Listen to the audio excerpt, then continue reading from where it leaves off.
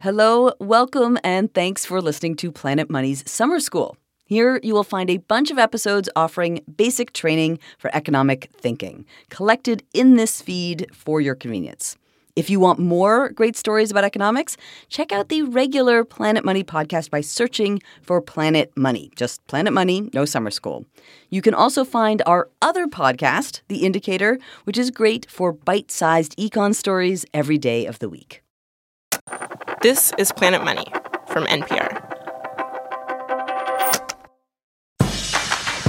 Hey everyone, welcome back to Planet Money Summer School. Today is class number 3, Smooth Spending and the 401k. I'm Cardiff Garcia, and in the first 2 summer school classes, we looked at the stock market and how to pick stocks, and we will get to other markets in the next episode.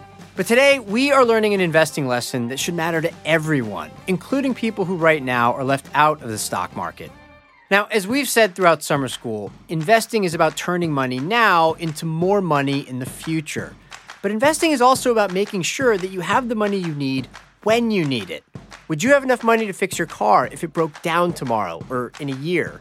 How are you planning to pay for your kids' college? Do you have a lot of debt to pay off? How old do you want to be when you retire? And do you want to leave money behind for your kids to inherit?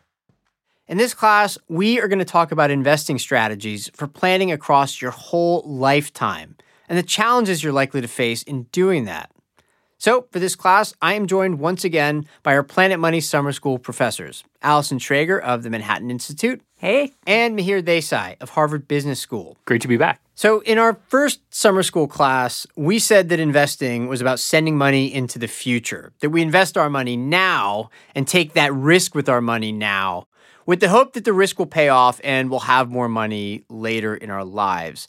But there's a lot more ways of investing besides just buying financial products like stocks or bonds, right? Yes. I mean, another way to think about it is if you take out a loan to go to college, that is increasing your earnings in the future. So that's another way of bringing money into the future. Yeah, and I bring this up here because when people think about investing, they might think it's all stocks and bonds and things like that. But there are other kinds of investing. And investing also is just very personal. How somebody should invest is very specific to that person's circumstances. And in fact, one of the most important investments one can make is housing. And it's quite confusing because you are both investing in something, a house that you may live in for a long time, but you're also consuming. And it says a lot about who you are and the kind of life you're going to live. So that's an example of an investment decision that's really hard because you're not just investing. You're also defining your life. How long is your commute going to be? Who are your neighbors going to be? What kind of schools might your kids go to? And that's the sense in which investing runs through everything. And the risks, Allison, also vary across all of these different possible investments as well, right? Exactly. I mean, even if to go back to the student debt example, say if you get a degree in engineering, that's probably less risky than film studies. That's right. And the wisdom of the investment choices you make can also depend on where you are in life. Your career path, how much money you can expect to make in your job, if you're raising kids or you have to care for an elderly relative, or how old you are. And there's a concept that's crucial to know if you want to take a smart approach to investing throughout your life. It's explained in a Planet Money episode from 2013, hosted by Marianne McCune and Alex Bloomberg. This episode is about a group of people who were shut out of the financial system and then found brilliantly clever ways around it. So an excerpt from that story begins right after the break.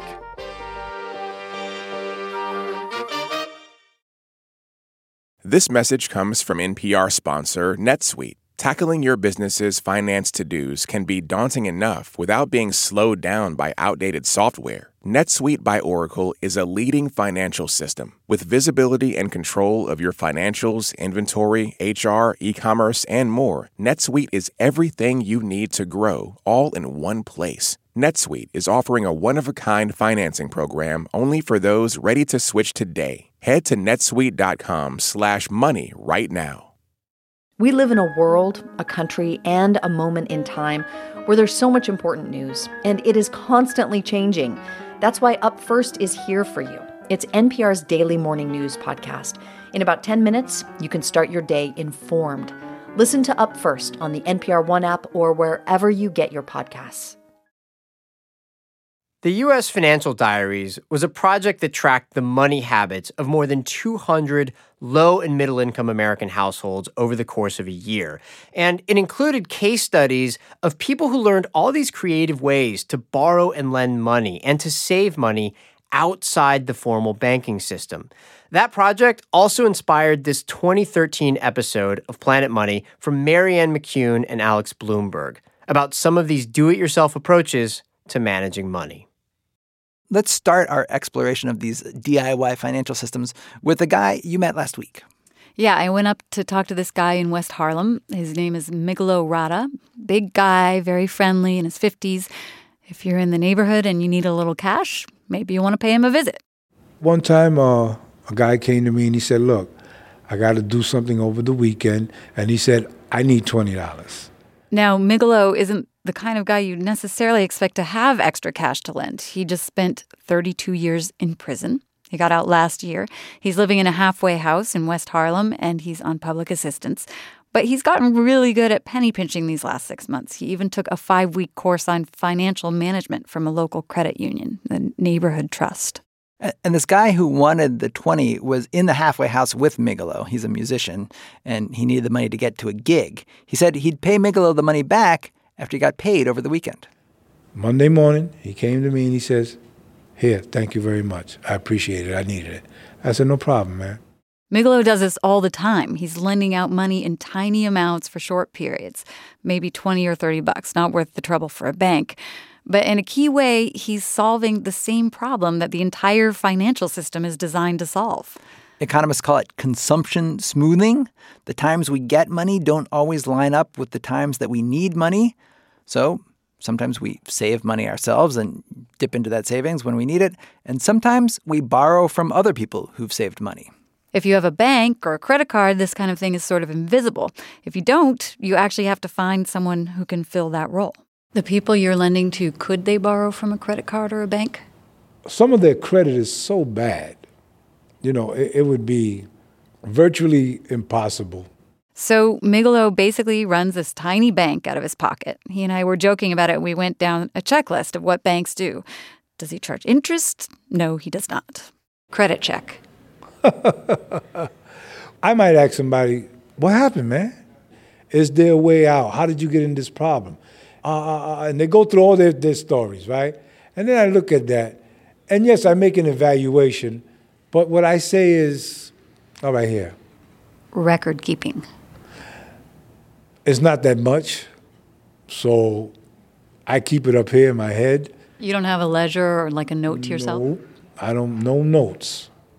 Matter of fact, I rely on their honesty. Okay, last one. Credit feedback. If you don't pay, it won't happen again. That's all. So he's not being a bank as a business, but he took this class and he got really into trying to help people manage their money and learned how to use credit.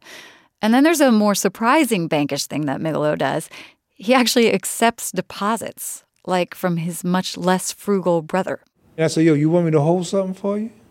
And he was like, yeah, man, hold this 100 for me. So I held this 100.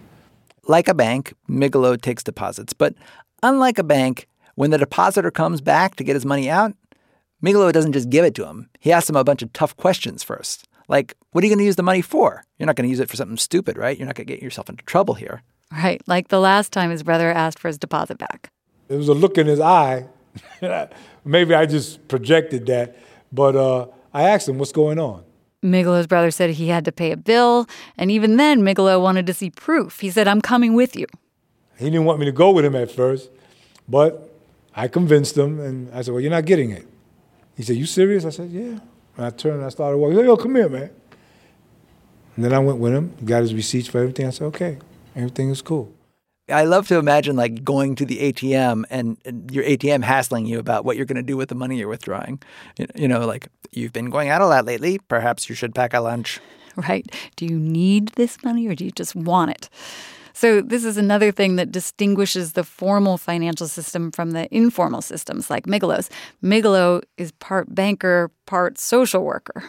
And there's actually a social aspect to a lot of these informal financial systems. And the social aspect is actually a big reason that people use them. Right. So not too far from Migelo's halfway house in West Harlem is this funeral home.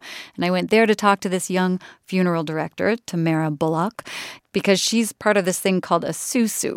It's an informal savings club. The bank thing is like totally new to me, but the SUSU has been around forever. Like I remember being a child and hearing my mom was in the SUSU. SUSUs actually go by a lot of names, but the way it works is always pretty much the same.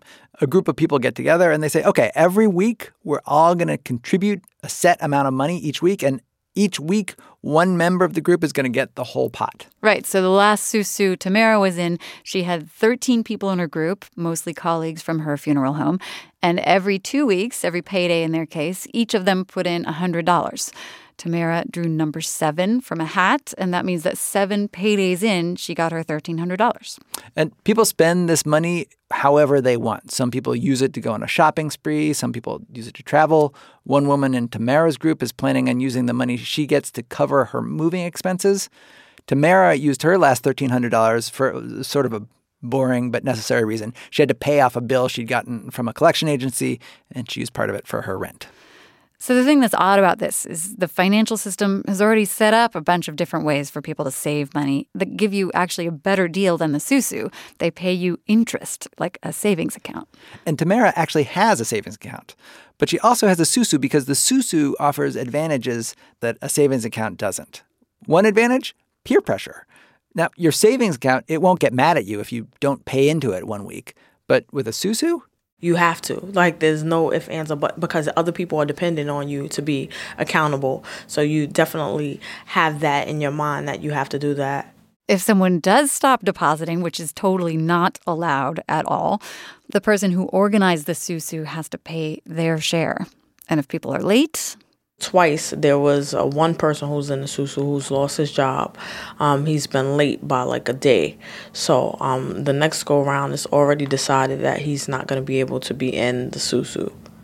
Can I just say, harsh. The informal system, that is like way colder than the formal system. If you're late by 1 day after you've lost your job, you're out. Your credit card company is way more forgiving than that. And another advantage of the SUSU for someone like Tamara, who says she loves shopping a little too much. I like that I can't access it. Just like with Migelo hassling his brother about where his money is going, the SUSU also uses this social pressure to keep your behavior in check. You say you want to save? We're going to make sure you save. And the funeral director in the office next door to Tamara, Patricia Hamilton, who's 62 years old, she says there's another advantage to saving this way. It's sort of the flip side to the social pressure. It's the fun of doing this all in a group. Your ATM card, it does not get excited with what you're going to do with the money you're saving. But in a SUSU, you dream and debate.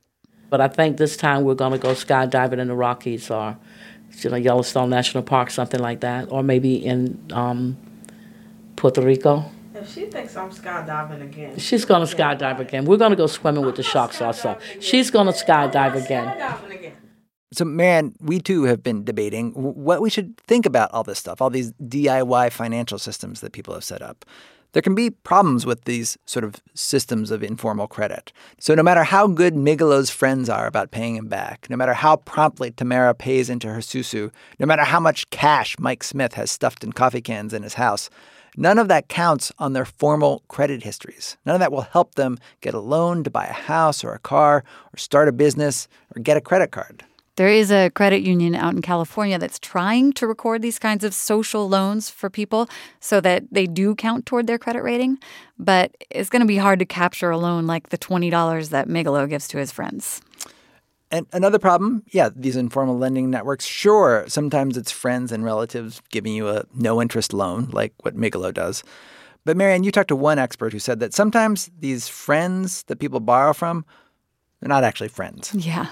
Jonathan Rollins, a financial advisor at the same place that Migelo took that financial planning class, he said he'll ask his clients, who's the friend who gave you the loan? And they'll say, well, it's a friend of a friend, and actually I owe quite a bit of interest. If someone says, yeah, I owe $1,000, but I'm paying $30 in interest a week, I know that it's a 3% weekly loan shark loan. They'll pay interest only until they can pay off the principal. It's a tough debt cycle. But the formal financial system can be dangerous as well. So remember back at the beginning, we mentioned that project, the U.S. Financial Diaries. And another family that they profiled as part of their research is this family they called the Johnsons, 2 working adults with 3 kids. And the Johnsons actually made a pretty good living. They averaged about $70,000 a year, 6 or 7 times what Mike Smith, the guy with the lizard, was making. But in contrast to Mike, for the Johnsons, the monthly math just never worked out. They consistently, on average, spent more than they brought in each month.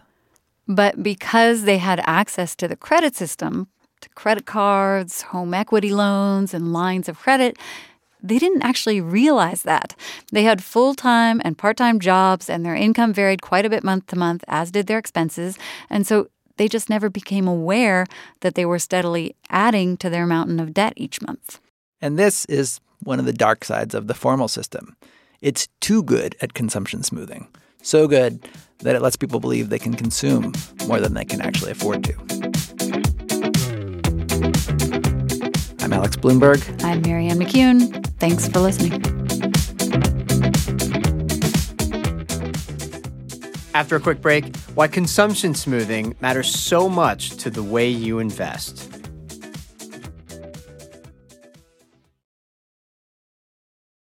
I'm Peter Sagal, host of NPR's Wait, Wait, Don't Tell Me. That strange sound you heard on our last show was live people laughing and applauding.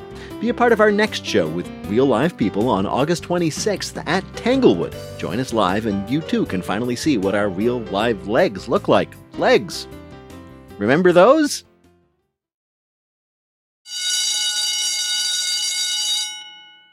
Cardiff back here again with our summer school professors, Allison Traeger and Mihir Desai. I love this episode because it takes all these big ideas from economics and finance and banking about borrowing and saving, and it shows how they can work at this smaller, more intimate scale and in an informal setting. You know, all my research as well has always found that people have this way of trying to consumption smooth no matter what sort of banking they have access to. We also see a lot of these sorts of structures set up in developing countries as well. Because, you know, as humans, I said, we're programmed to sort of store some nuts for the winter or borrow some nuts from someone else when we don't have any. So it's always amazing to me that with or without a formal financial sector, we always manage to find some way to do this. Yeah. Let's talk about how the concept of consumption smoothing, which was depicted in this episode, in a very kind of short-term setting. So it gave the example of a musician who, before the weekend, borrowed some money so that he could keep spending throughout the weekend when he knew he was going to get a paying gig. And then on Monday, he turned right around and said, hey, I have the money now. I can pay you back. It's a very short-term example of consumption smoothing. Let's talk about examples of consumption smoothing that are relevant to how we think about investing, not just for the short term, but also for the long term. So the most basic one is saving for retirement, right? So right now you're working and you can consume out of your earnings, but someday you will not have any earnings. So you have to save and invest now for the future. But I mean, so that's the long-term consumption smoothing puzzle. But as we saw in that clip, there's also the shorter-term one, which is maybe you have really variable income. Or maybe you're a student now, so you're not earning any income. So you have to borrow, maybe through your student loan, maybe through your family, to consume now because you know you'll be earning more in the future. And it works in both ways, right? One is you may need to save now so you can consume later.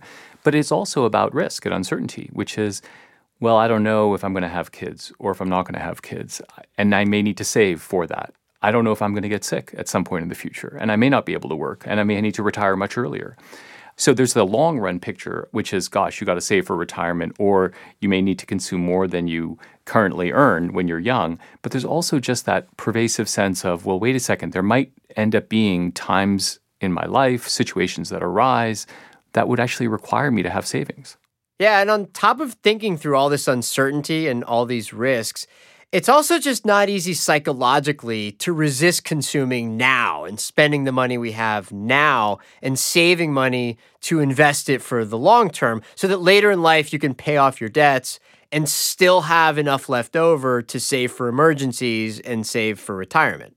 And in a way, this choice of how much consumption, the reason it's so hard is it's supposed to reflect your lifetime income. Well, what the heck is that going to be? I mean, that's a really hard thing to figure out. Yeah, and we often discount the future. Like, we don't put as much of a value on what happens in the future as what happens right now. Or you might underestimate risk. You might think, oh, this is a stable job, I'll never lose it, and then you do. There's, as you point out, a lot of psychological factors that keep us from saving enough.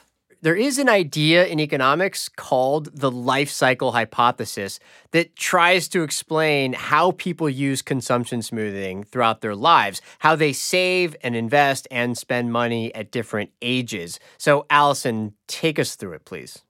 So it starts when you're born and you're building up human capital through education. And, you might have to borrow against that, or maybe someone else is making an investment in you. And then you're in your earning years. And this is sad to say, but most of your pay increases happen in your 20s and 30s. And then you get to middle age, and that's your sort of peak pay, and it stays like that for a while. And then you retire. And then you then have hopefully built up enough savings, you consume out of that in your retirement, and then you die. So a lifetime in 30 seconds, right? So I want to be clear about something. The life cycle hypothesis attempts to describe how people actually behave, and economists still debate to what extent people really do follow this pattern. My question is, should people follow it? Is it a good idea to approach investing with this theory in mind that when you're young, you should feel okay about borrowing money, maybe to invest in your education or to buy a house? Then in middle age, you try to save money, maybe to invest in stocks and other things. And then in old age, you spend down your investments and your savings. Yeah, and I think people roughly do to the extent that they can. I mean, as we saw in the earlier clip, they were all practicing some version of the life cycle hypothesis. Can you find, various violations of it and times, in our lives we don't make great financial decisions? Absolutely. Even I do this. And I'm a life cycle scholar, a life cyclist. A life cyclist. One might say. Yes, that's the Lance Armstrong of life cycle theory. In a way, if you think about your life generally, it's bracketed by these two periods where you're likely not making that much, when you're very young and when you're very old. And so the question is, how do you take that period in the middle and smooth it out? Yeah, and real quick, I want to emphasize something else here. We are not encouraging people when they're young to take out an outrageous amount of student loans that they may never be able to pay back, or to get a mortgage on a huge house that they'll never be able to afford. But according to this life cycle approach to investing, some debt is not necessarily bad if you're using it to make a smart investment that you expect to pay off later in life. So when I teach students, they're always shocked when I tell them that, they're poor, they're in debt. And I was like, you're actually sitting on $1 million asset. And that is roughly what your lifetime earnings are if you go to college. So you can't access this money, but you are sitting on this asset. And because you've made this investment in yourself. So the choices you make now are actually really important because they put you on a path for the rest of your life. Okay, and next up, we are going to hear about the history of an idea that for a lot of people has made the life cycle approach to investing a reality. The 401k, from the guy who invented it. That's coming up right after a quick break.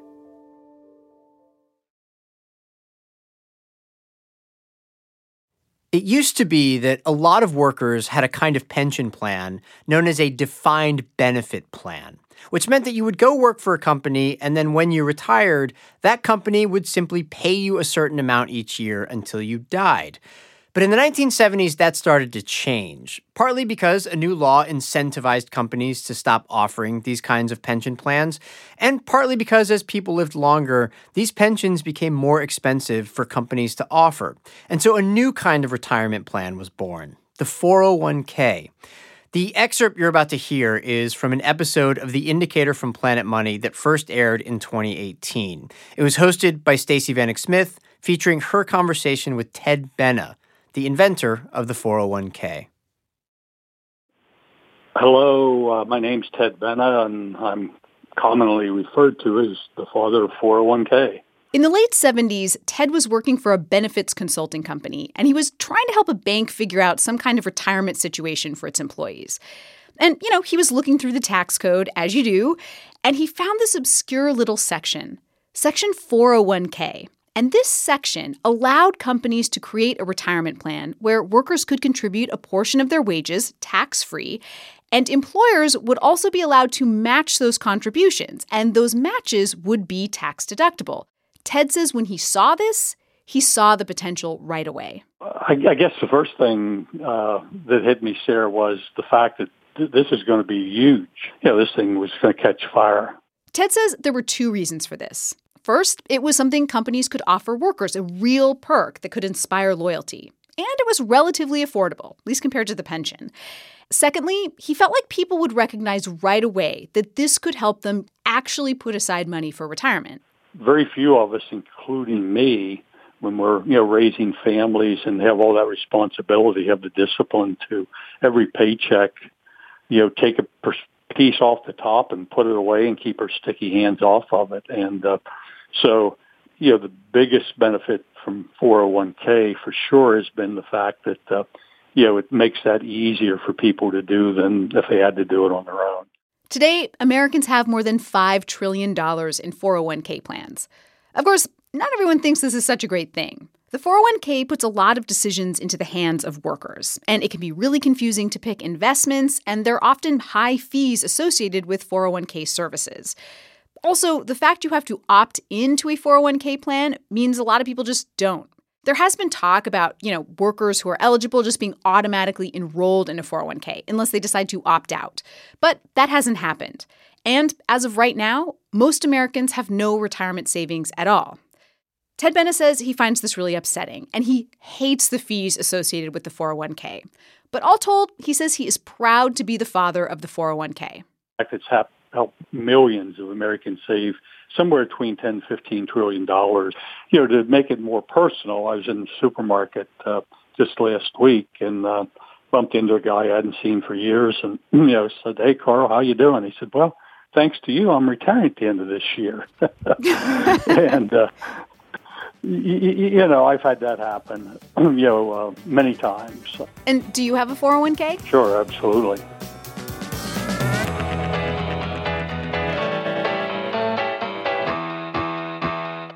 And Cardiff again here, and I'm joined once again by Allison Traeger and Mihir Desai. Mihir, what are the virtues of saving for retirement in a 401k as you see them? Well, there are many. So the first thing that's amazing about the 401k is it solves this problem of you can move between employers and you can take your 401k with you. The second big thing is it solves this self-control problem because it comes out of your paycheck before you even see it, and you can't access it that easily. And then the final thing that it solves is it actually provides a huge tax benefit. We actually give a big incentive to savings via these 401ks. Basically, your return is tax-free. So for all those reasons, the 401k can actually be a really powerful tool. The most important the last one, which we haven't really mentioned too much, is just sheer compounding because it happens over the course of your lifetime.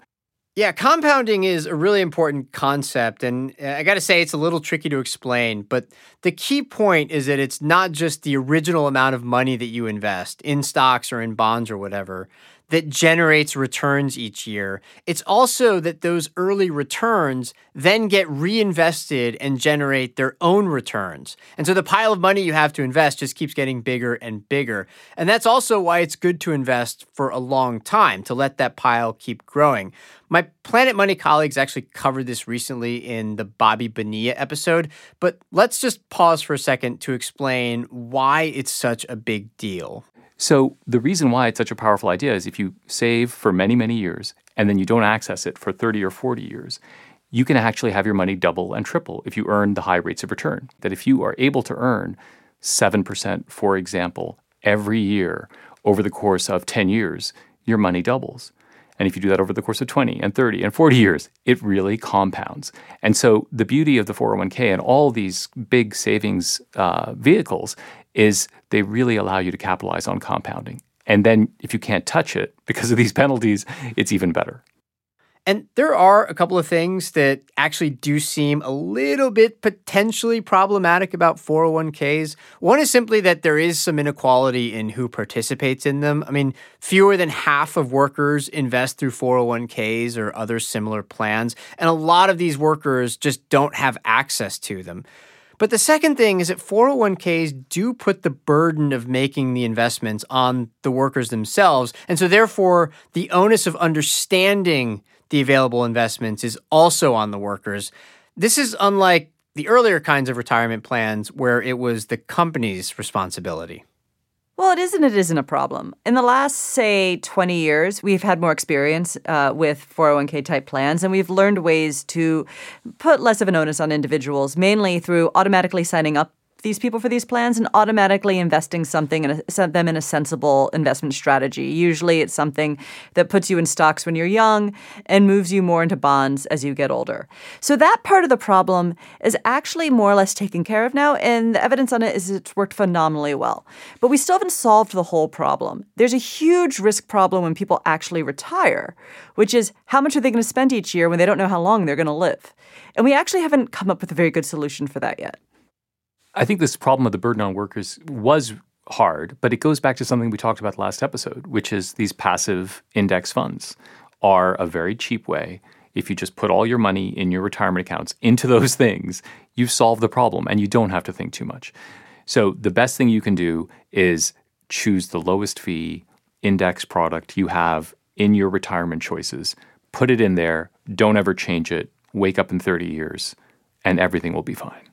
Is it ever too late to start saving for retirement? No, never. I mean, maybe if you're already retired. And there's nothing to save, right? Yeah, or you don't have any income coming in, then, maybe then. But no, I mean, you can start anytime. And in fact, there's a limit on how much you can put in your 401k each year. But once you get above 55, that limit increases. So we can encourage people to save even more as they get closer to retirement. Okay, and that bit of advice wraps things up for class number 3.